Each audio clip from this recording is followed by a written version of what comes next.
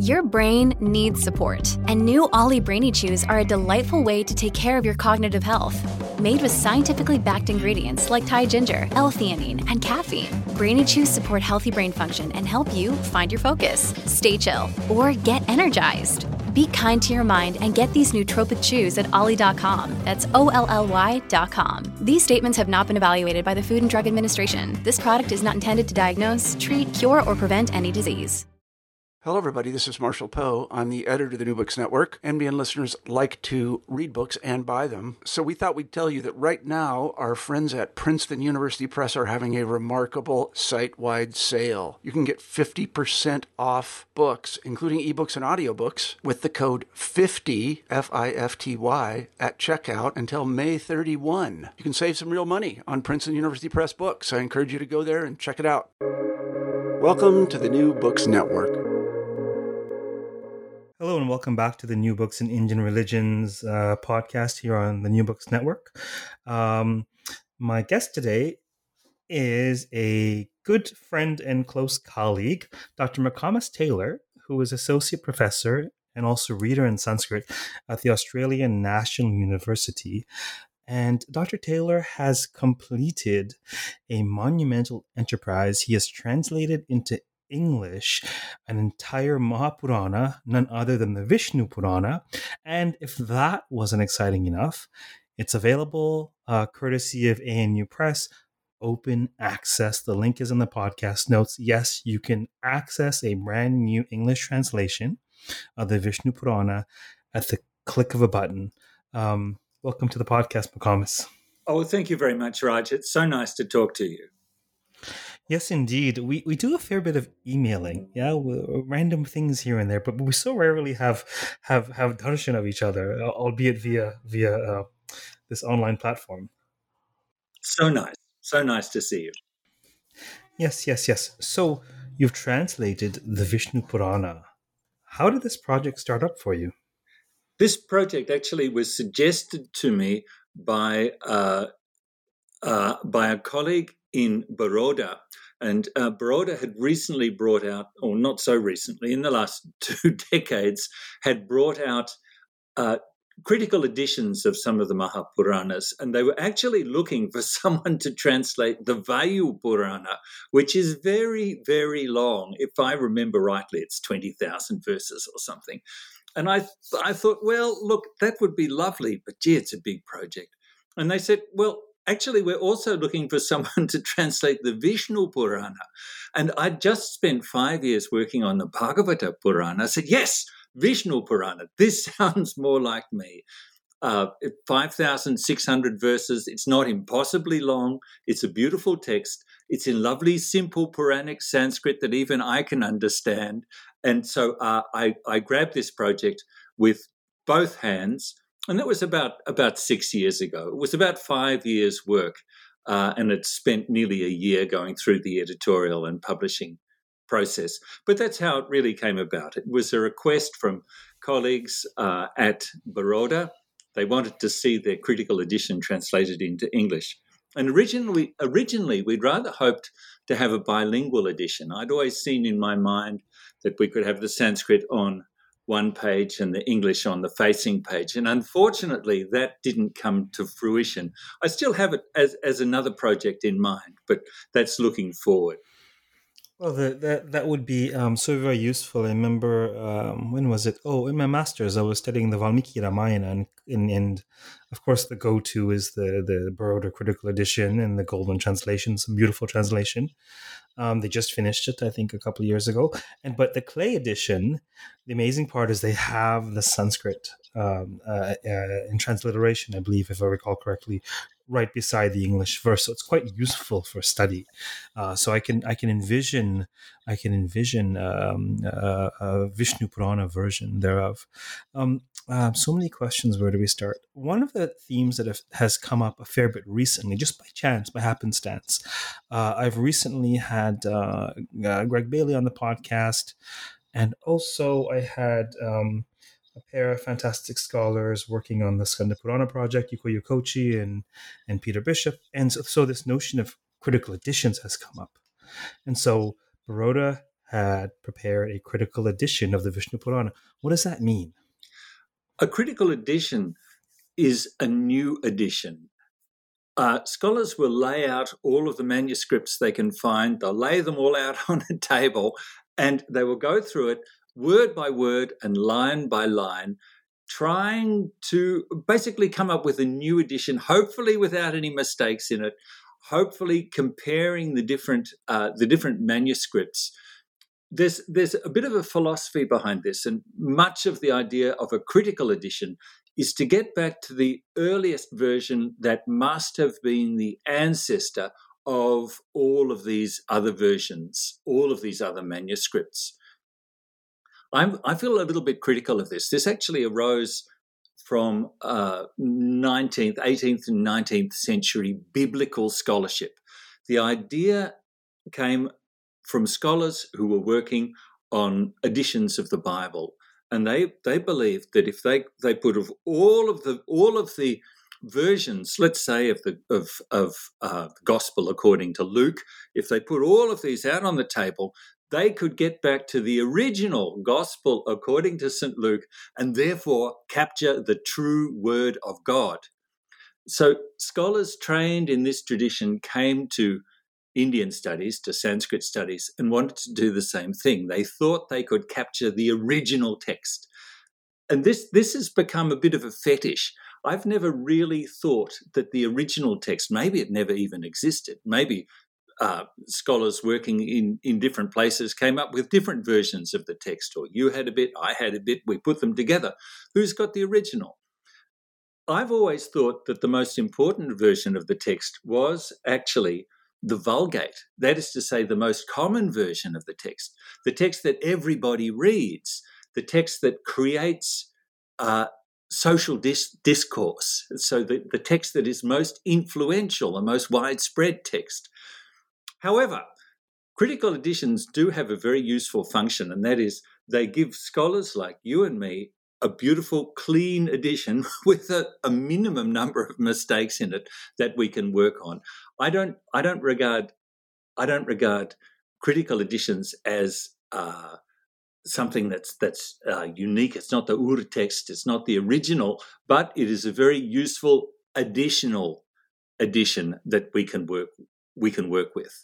Now, one of the downsides with critical editions is they've actually rather killed off other editions or manuscript editions. So, for example, since the publication, particularly of Mahabharata critical edition, nearly all scholars will refer to that and neglect the other versions of that text. So while it's enormously convenient and it's wonderful, and everything pretty well is online now, it's wonderful to have these texts, it has actually rather limited the sorts of sources that scholars look at.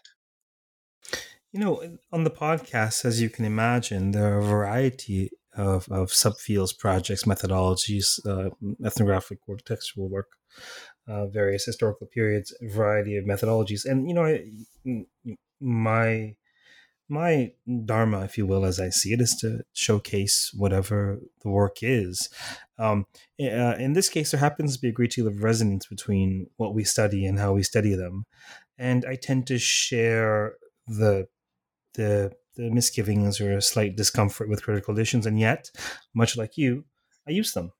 You know, I worked on the Markandeya Purāṇa. What am I looking at? I'm looking at Parjura's translation of Banerjee's critical edition, right, from the early 19th century, and I'm looking at it in English because the students read English, or the hopefully you're trying to reach more a larger audience than the 12 specialists on the planet, right? And so they're convenient and we use them, and yet there's this tension there with a tradition that is consciously dynamic. And really, I see the modern understandings of the Purāṇa, even the way it rolls off the tongue at times, the telling is on the tongue, the text is on the tongue. I see it as the most upgraded software, the most upgraded cultural software in many ways.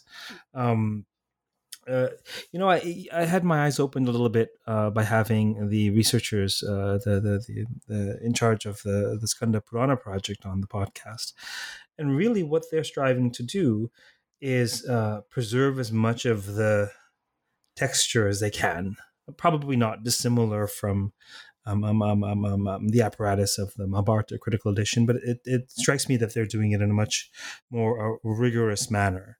So this this is not an issue that will evaporate anytime soon. But Yuko Yokochi put it this way, and it really stayed with me. She said, and she actually produced the critical text for the latest volume of the Skanda Purāṇa. She said, the critical edition is our hypothesis.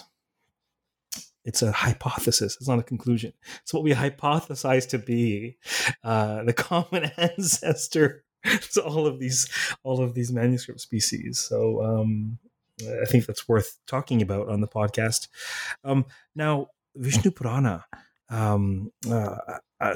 Very few people before you have fully translated it into English. Who, if anyone, before you has done so? One of the very first British Orientalists, H. Wilson, published a very good translation in 1840. Why bother retranslating it? Why have I spent 5 years redoing it if H. Wilson already did it? Well, there are a couple of good reasons. Firstly, the English language has really evolved in the last 200 years. His is very, it's very dated. The language is very dated. So that's one point. Another point is that his translation is actually quite Bowdlerized. So it's been sanitized for a Victorian audience. You wouldn't want to shock anybody with anything too sexual. And there's quite a lot of sex and violence in Viṣṇu Purāṇa that he thought to remove or just to gloss over.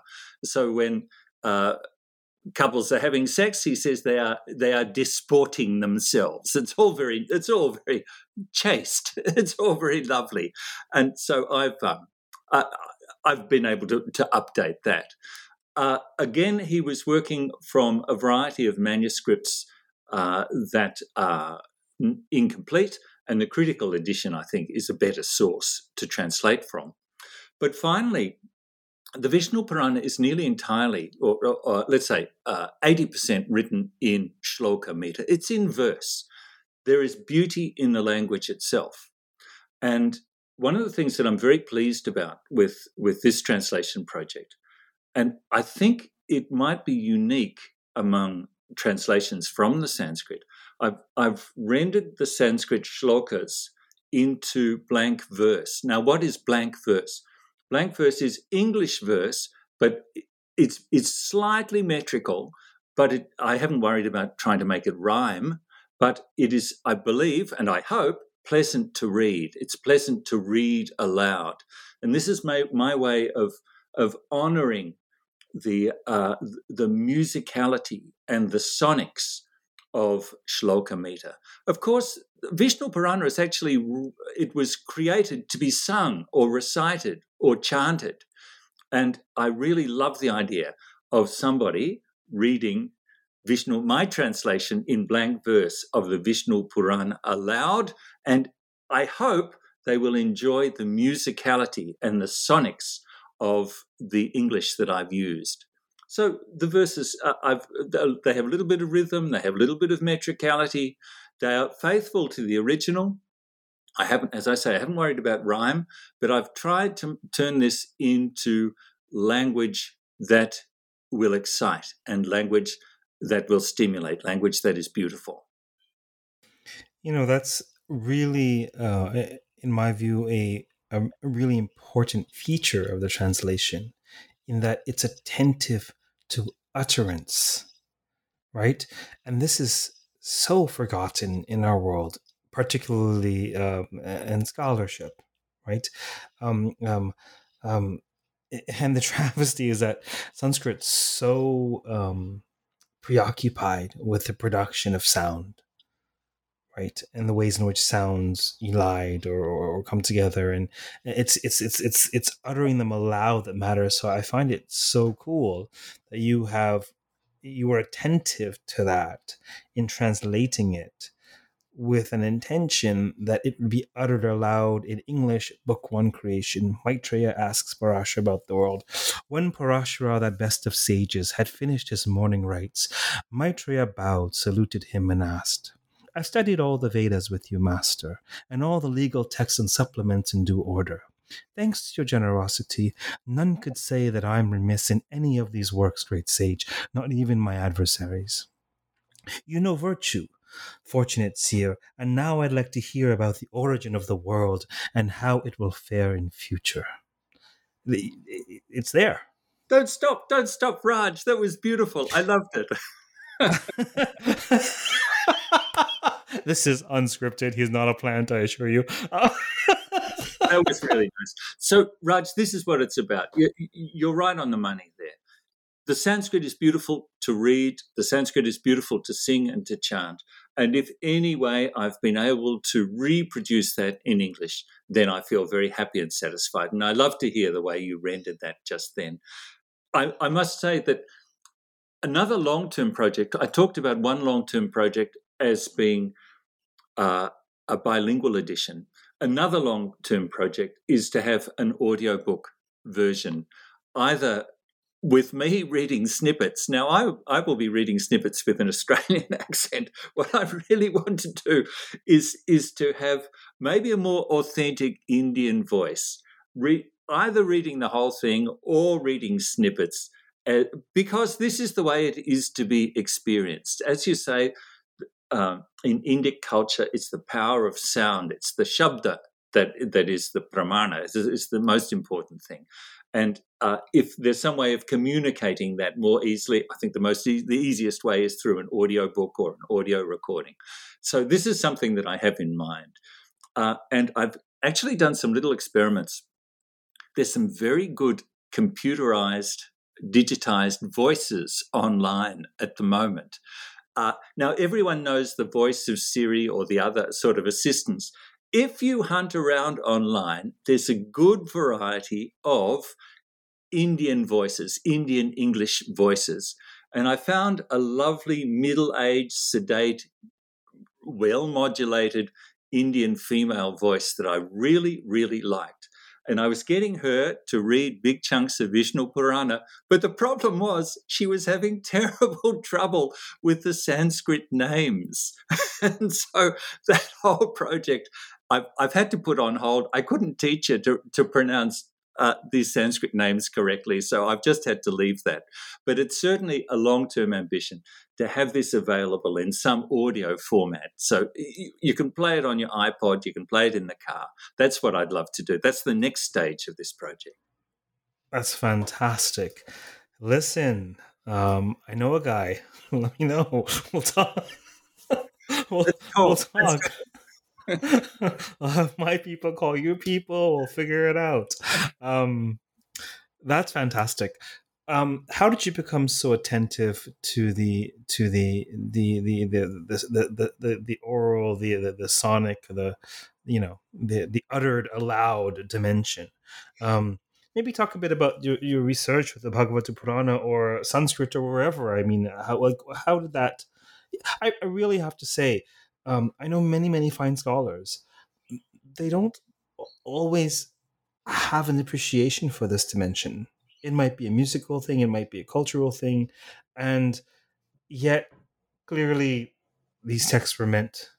I mean, one needs to almost be a reincarnate bard to actually bring them to life, So how did you attune yourself to the text in this manner?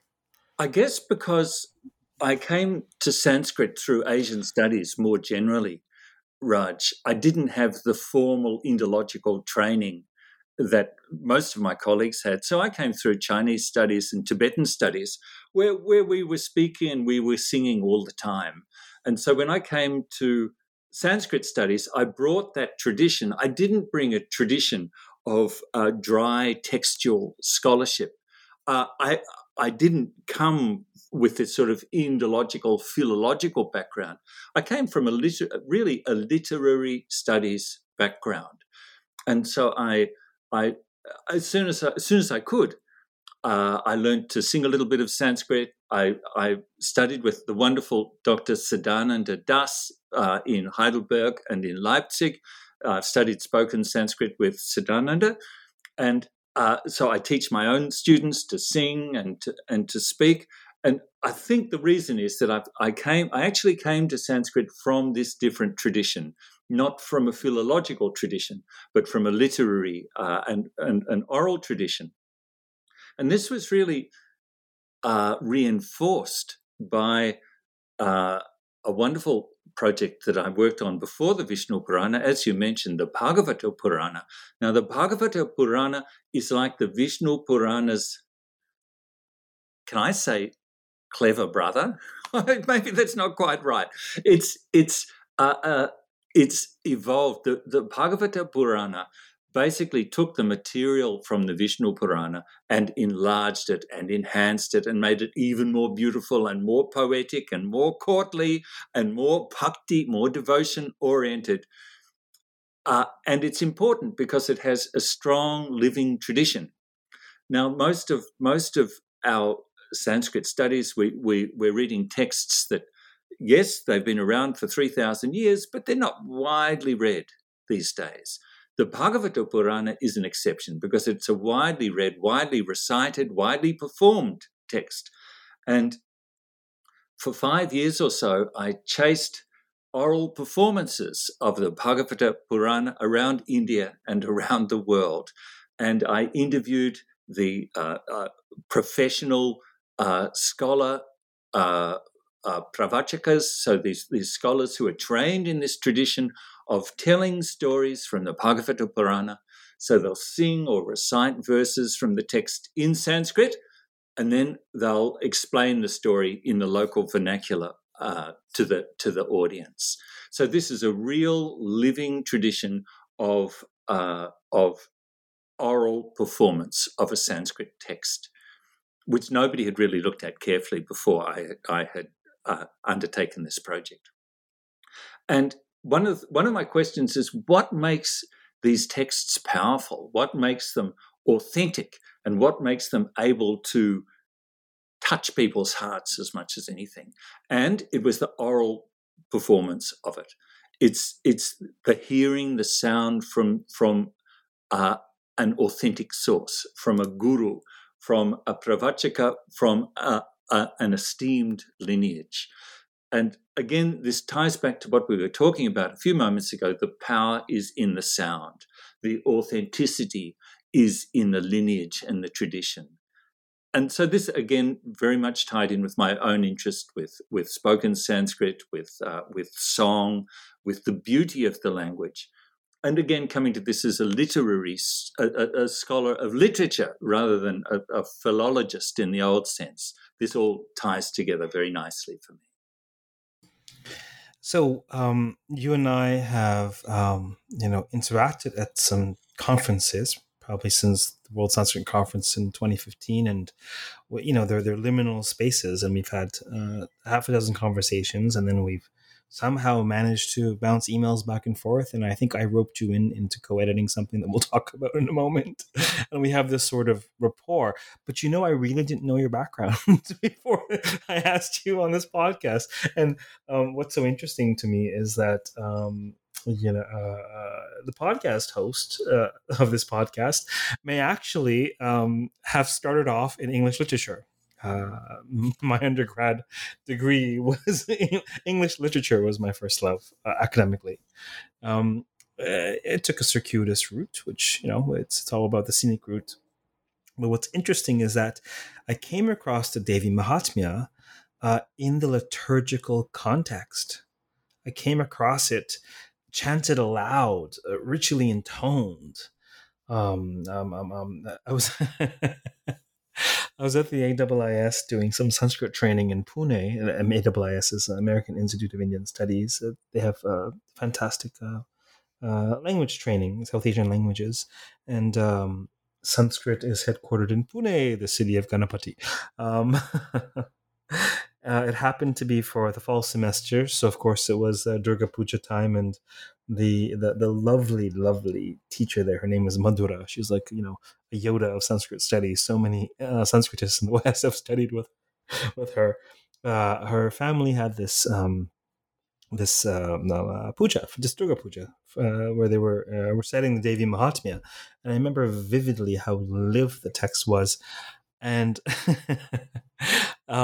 in between recitations, I actually was storytelling, telling tales from the Devi Mahatmya, uttering them aloud, and it was just this experience, and it's just it really contextualizes the power of the text. You're giving me thumbs up, so. I totally understand where you're coming from, Raj. Yeah, yeah, it's like me. That's great. So, having translated this text, well, why don't you say a bit about the overarching maybe structure? What is the Viṣṇu Purāṇa made up of? The Viṣṇu Purāṇa is basically, it takes the deity Viṣṇu and places that deity in his multiple manifestations. So Viṣṇu and Krishna, for example, are used absolutely interchangeably in this text, and places the deity at the center of everything. The Viṣṇu Purāṇa is a history of the universe, right from its creation, the origin of the gods, and the origin of humanity, the development of society, the lineages of the sun and the moon, the advent of Krishna, the lila, the sports of Krishna, and then the destruction of the universe, the destruction of the world. So it's from the beginning right through to the end, and all the way through. Krishna, Viṣṇu, is at the center of all the narratives, at the center of all of the philosophy, and at the center of reality. Krishna, Viṣṇu, is Brahma, is the ultimate reality of existence. So that's roughly the structure. A history of the world, a history of everything, but also a guide to life. There's a section in the middle that I've called Society. There's a whole book on social practice, on domestic practice, on marriage rites, on shraddha, on the offerings for deceased ancestors, behavior in bed, behavior in society, behavior towards your guru, the stages of life, the duties of the different communities. So there's this whole section on a guide to life. And in fact, one of the working titles that I had begun with was the Viṣṇu Purāṇa, a history of everything and guide to life. And I still think of it very much in those terms. Well, you'll have to save that title for when you write your public facing commentary on the Viṣṇu Purāṇa. Some decades from now, when when you're even wiser than you are, and you don't care what academics think, and you. But as for now, it's called the Viṣṇu Purāṇa, and the subtitle is Ancient Annals of the God with Lotus Eyes. It's quite poetic. It's quite lovely. What, having done this translation, what's changed? What's changed about your perspective of the text or of anything, really? Oh, well, that's a good question, Raj. Halfway through this text, I suddenly realized that I loved it.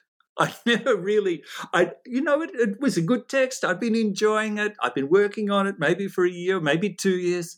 And then I can remember very clearly at one stage thinking, I really love this text because of its beauty, because of its poetry, because of its visions. And I think you and I share a susceptibility to the sorts of images that are very commonly used, the tropes of Sanskrit literature, the gold, the elephants, the lotuses, the forest. You and I respond very warmly. The peacocks. You and I respond very warmly to what I call the Sanskritic thought world. The beautiful descriptions of the forest, Vrindavana, to use the Sanskrit pronunciation, so Vrindavan, the beautiful description of the passage of the seasons. It really captured me. About halfway through, I said, yes, I really love this text. And I haven't really felt so strongly about other texts that I've worked on in the past, but there is something special about this. And also the fact that it's not particularly well known, it really has been eclipsed by and large by the Bhagavata Purāṇa.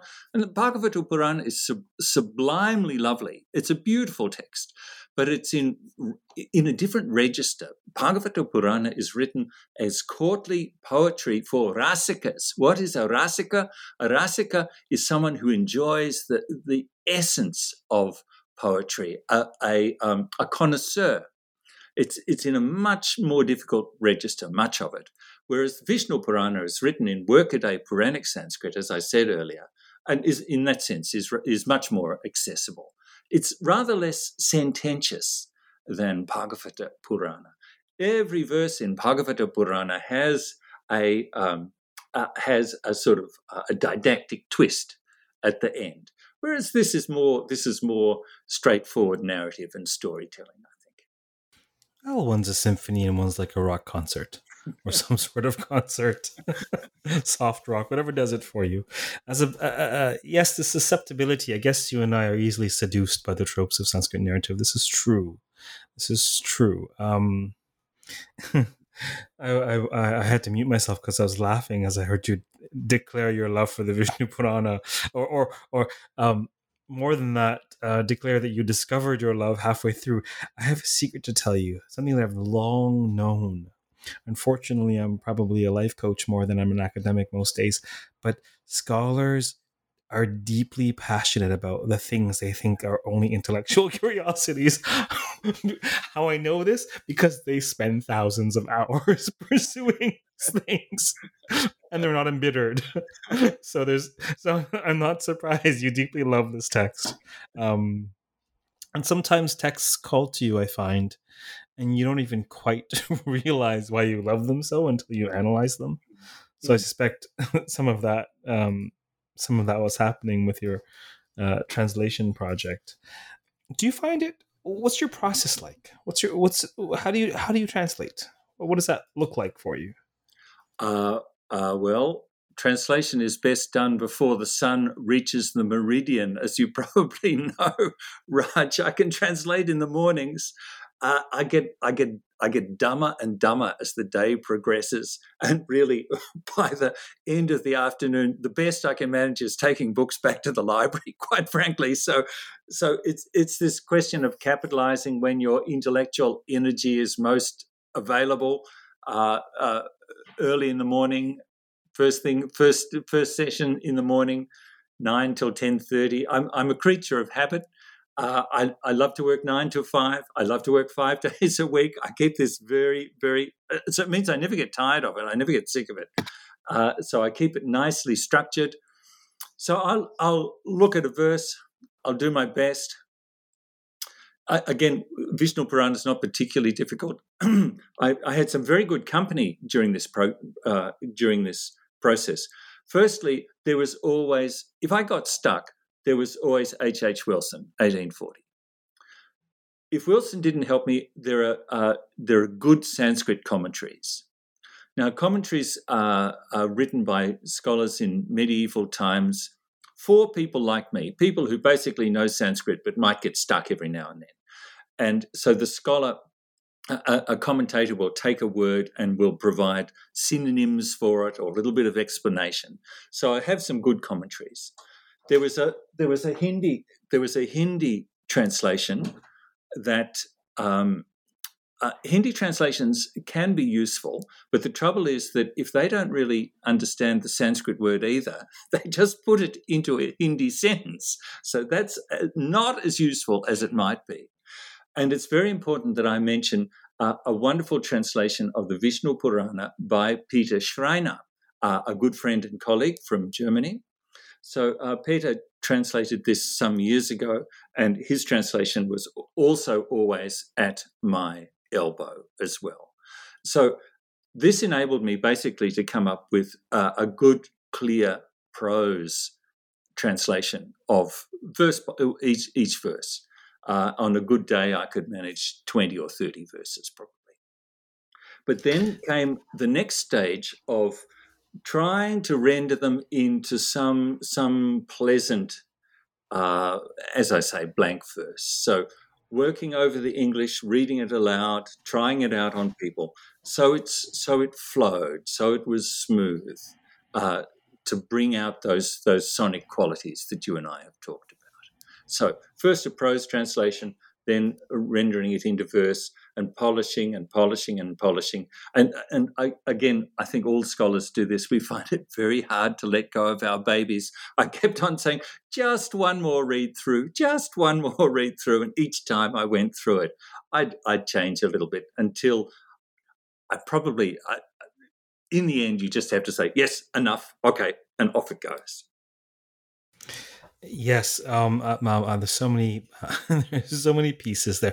Okay, the first piece is the translations you were consulting. Peter Schreiner's is in German, if I'm not mistaken.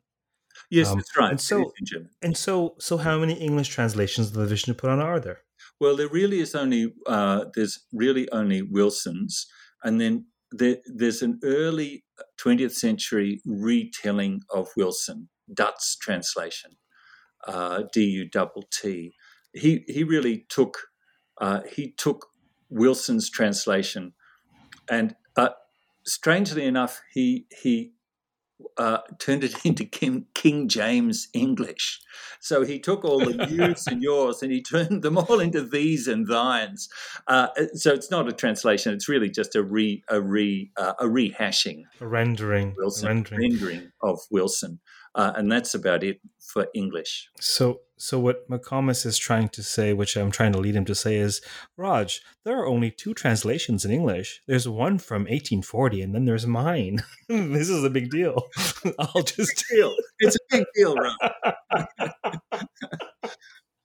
Now, as to the second part of your process, the poetic dimension. So would you literally utter them aloud? Would you share them with people as you're working through them and ask for opinions? I have uttered them aloud. I have shared them with people.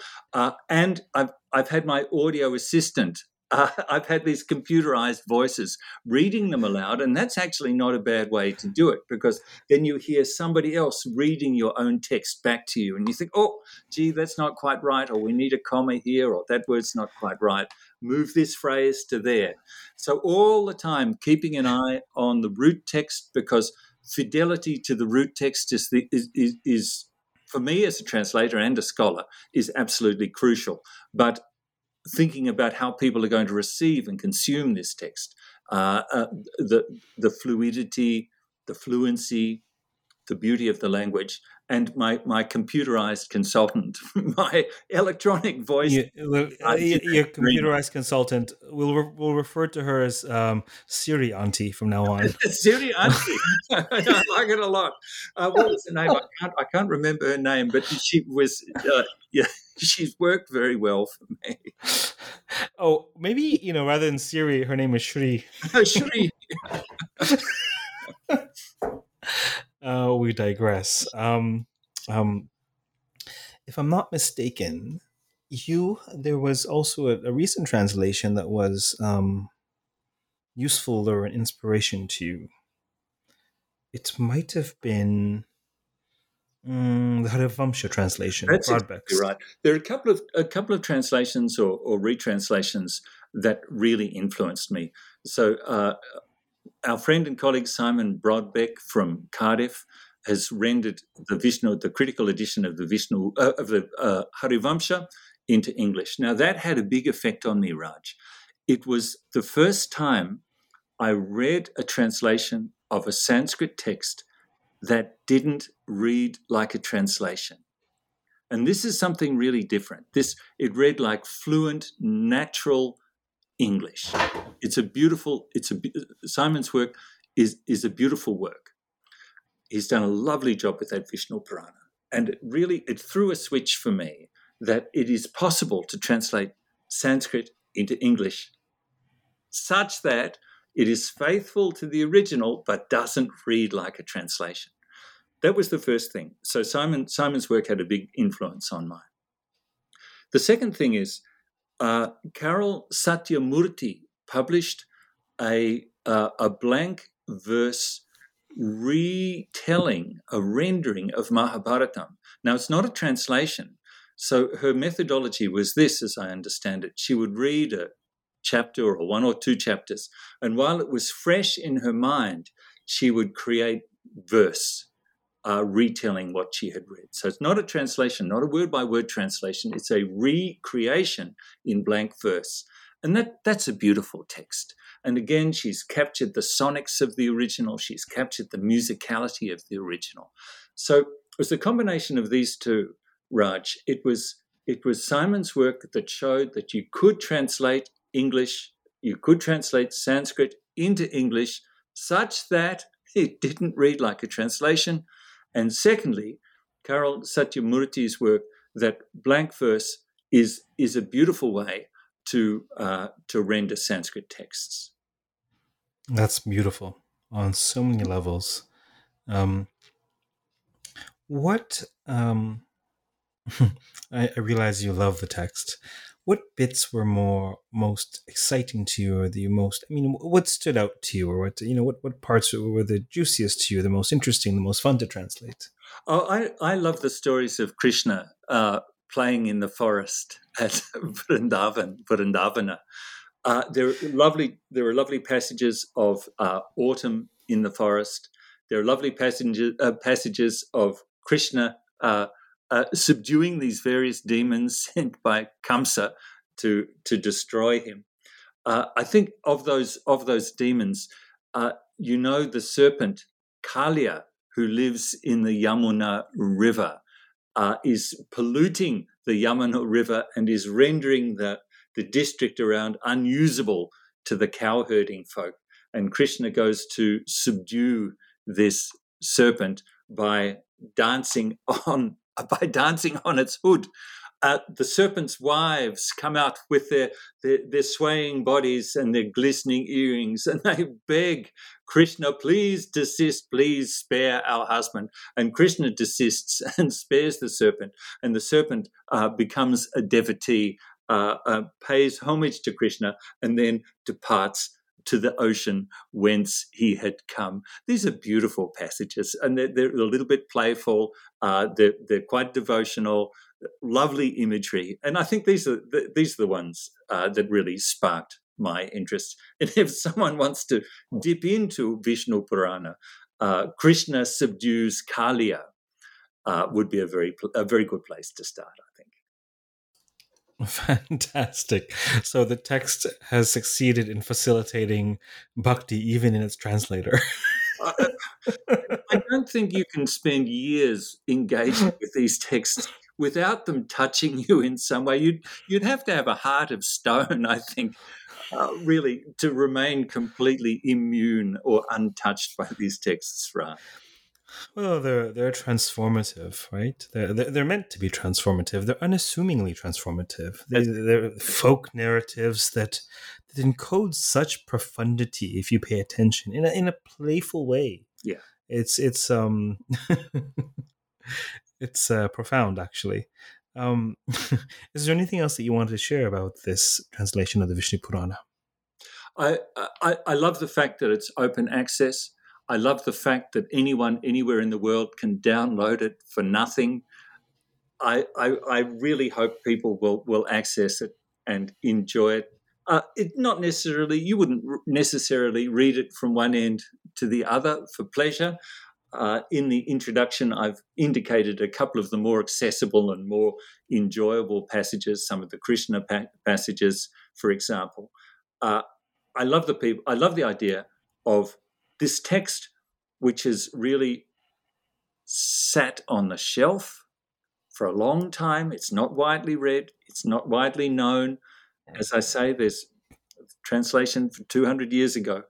Here it is. Again, it's accessible to everyone. And I love the idea of people enjoying it. Fantastic. Let's make mention that there will be another publication, open access at ANU Press, in the not too distant future, maybe in a year or so. I think that someone, maybe the podcast host currently, has roped you into co-editing this thing with this poetic and or cheesy name that he came up with, Visions and Revisions of Sanskrit Narrative. Do you want to say a quick word about that? This is an exciting project, Raj, and I don't think you roped me in. I think I leapt at the opportunity to work with you on this. Again, it brings together a whole lot of things I love. I love the literary approach to the study of text. You know, it wasn't that long ago I was at a conference. It'd be 20 years ago I was at a conference, and a German scholar said, we are interested in Sanskrit text, but we are not interested in your opinions about literature. And he had rather misunderstood what literary studies were. I said, but every year there must be 100 PhD theses written about Goethe, 100 PhD theses written about Schiller. And he stroked his long grey beard and he said, yes, well, Sanskrit is not yet ready for literary studies. Perhaps sometime in the future. The future is here, Raj. The future is here. We are doing literary studies of Sanskrit texts. So that's one thing. The fact that most of the contributions to this collection are literary studies, that's important.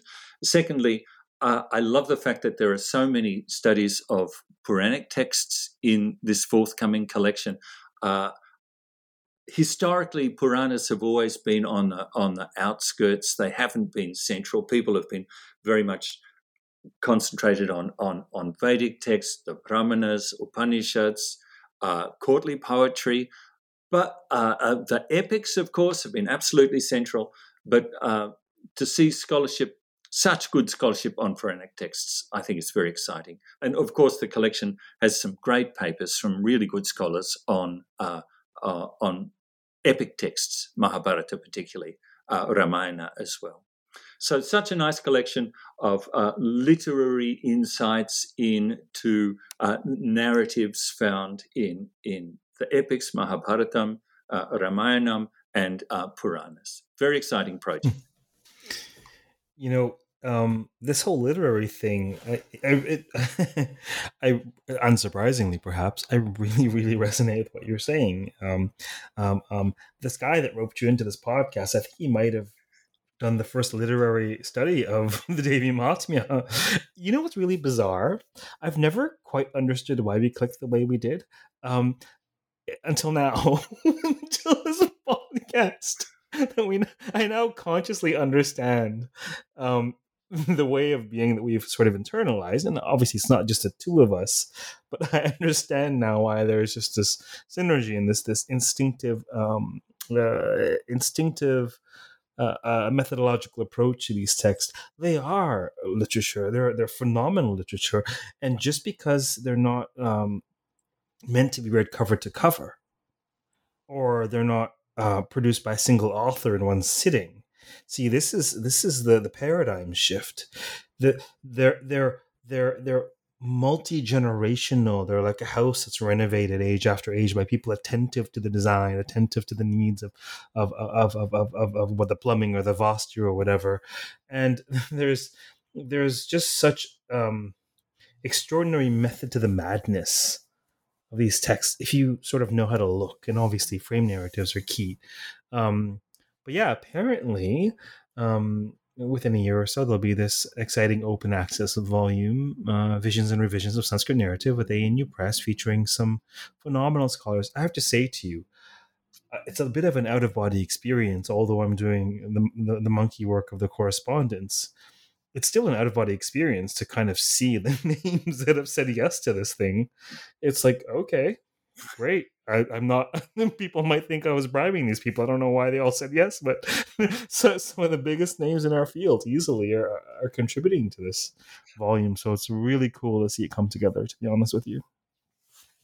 No, great project. Very happy to be part of that. And I think this will be a real milestone in studies of Sanskrit narrative literature.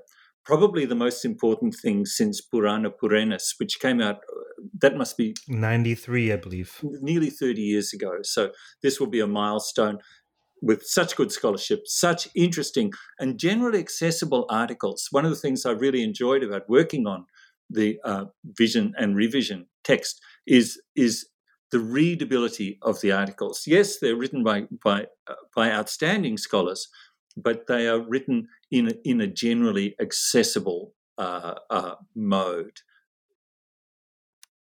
Fantastic. So in the podcast notes, we'll obviously put links to your website, to the Viṣṇu Purāṇa translation, of course, and also, well, I think we met at the World Sanskrit Conference probably in 2015 for the first time in person. That's kind of surreal because I don't know when maybe we met again. It's a triennial conference. So 2015 we met in person, then 2018 again in Victoria, BC, Vancouver. And then 3 years later, which was last year, it didn't happen. So it'll be next year. And where is it going to be? Well, the World Sanskrit Conference should have been in Canberra, Australia in January this year, but like everything else in the world, it was turned upside down. So we postponed it to January 2022, and we will be making an official announcement on the 1st of July as to what we are going to do. I'm sorry to say that the World Sanskrit Conference will not be held in January 2022, as it's most unlikely that the Australian borders will be open to international travellers by then. But on the 1st of July, we will make an announcement, and that announcement, I don't mind leaking this to your audience, Raj, we're going to postpone it another year. So the World Sanskrit Conference will take place in Canberra, Australia in January 2023. Wow. You heard it here first, ladies and gentlemen. Mind you, by the time this podcast is out, it might be post-announcement. Well, maybe I'll expedite the publication of this podcast. I'll see what I can do. So then, if all goes as planned, there'll be 2 conferences 2 years in a row. We haven't spoken to our colleagues in Kathmandu, where the next conference is to be held. It seems almost certain that they will postpone as well. I think this will push the schedule out. The whole world has been turned upside down, Raj, and Sanskrit studies has certainly not been immune to the trauma, to the disturbance that the pandemic. Mm-hmm. Absolutely. Well, anyhow, the aside from the pandemic pressures and these interesting times, to say the least, that we're in, the World Sanskrit Conference is very much a vibrant entity, and I look forward to when next it will meet in person, when we'll feature some fantastic Purāṇa papers, among other things, various Sanskrit papers. Fantastic. Is there anything else that you wanted to share before we close for today? Just one other thing, Raj. If any of your listeners are keen to pursue Sanskrit studies, we offer an online Sanskrit course that is in some ways unique. It's offered through Open Universities Australia. If you just Google Sanskrit Australia, you'll come straight to us. It's unique in a couple of ways. Firstly, it's a fully accredited tertiary course. So this course it's not a community course, it's a tertiary course, and will count as credit towards a degree at a university anywhere in the world. That's one thing. And another thing is that it incorporates an element of production of Sanskrit, not just reception. What do I mean by production? I mean students learn to speak Sanskrit, they learn to chant Sanskrit, as well as the normal scholarly disciplines of mastering the grammar and being able to read and write. So it's a highly innovative course. It's online. It's supported by an e-text. The entire first year syllabus is captured in an e-text called Joy of Sanskrit, which anyone can download free from the ANU Press. and then we meet. So it's actually a flipped classroom. Students work online for 8 hours by themselves, and they come together into a web-enabled classroom with me for 2 hours every week. So please, Open Universities Australia Sanskrit, you'll come straight to us, and we start again in February next year. Fantastic. Well, this has been a rich conversation, at least as far as I'm concerned.